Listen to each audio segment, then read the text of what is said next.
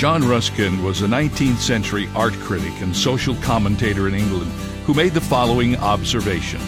Pride, Ruskin said, is at the bottom of all great mistakes. I'm not sure I agree completely with him. Surely some mistakes are honest errors, but I will say this.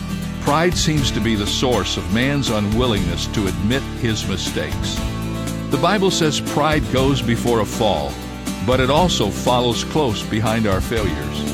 In either case, pride is a deadly snare waiting to trip the unwary. So be on your guard against pride today, on both sides of decisions, great or small.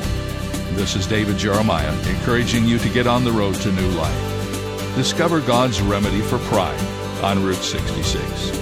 Route 66, driving the word home. Log on to Route66Life.com. Start your journey home today.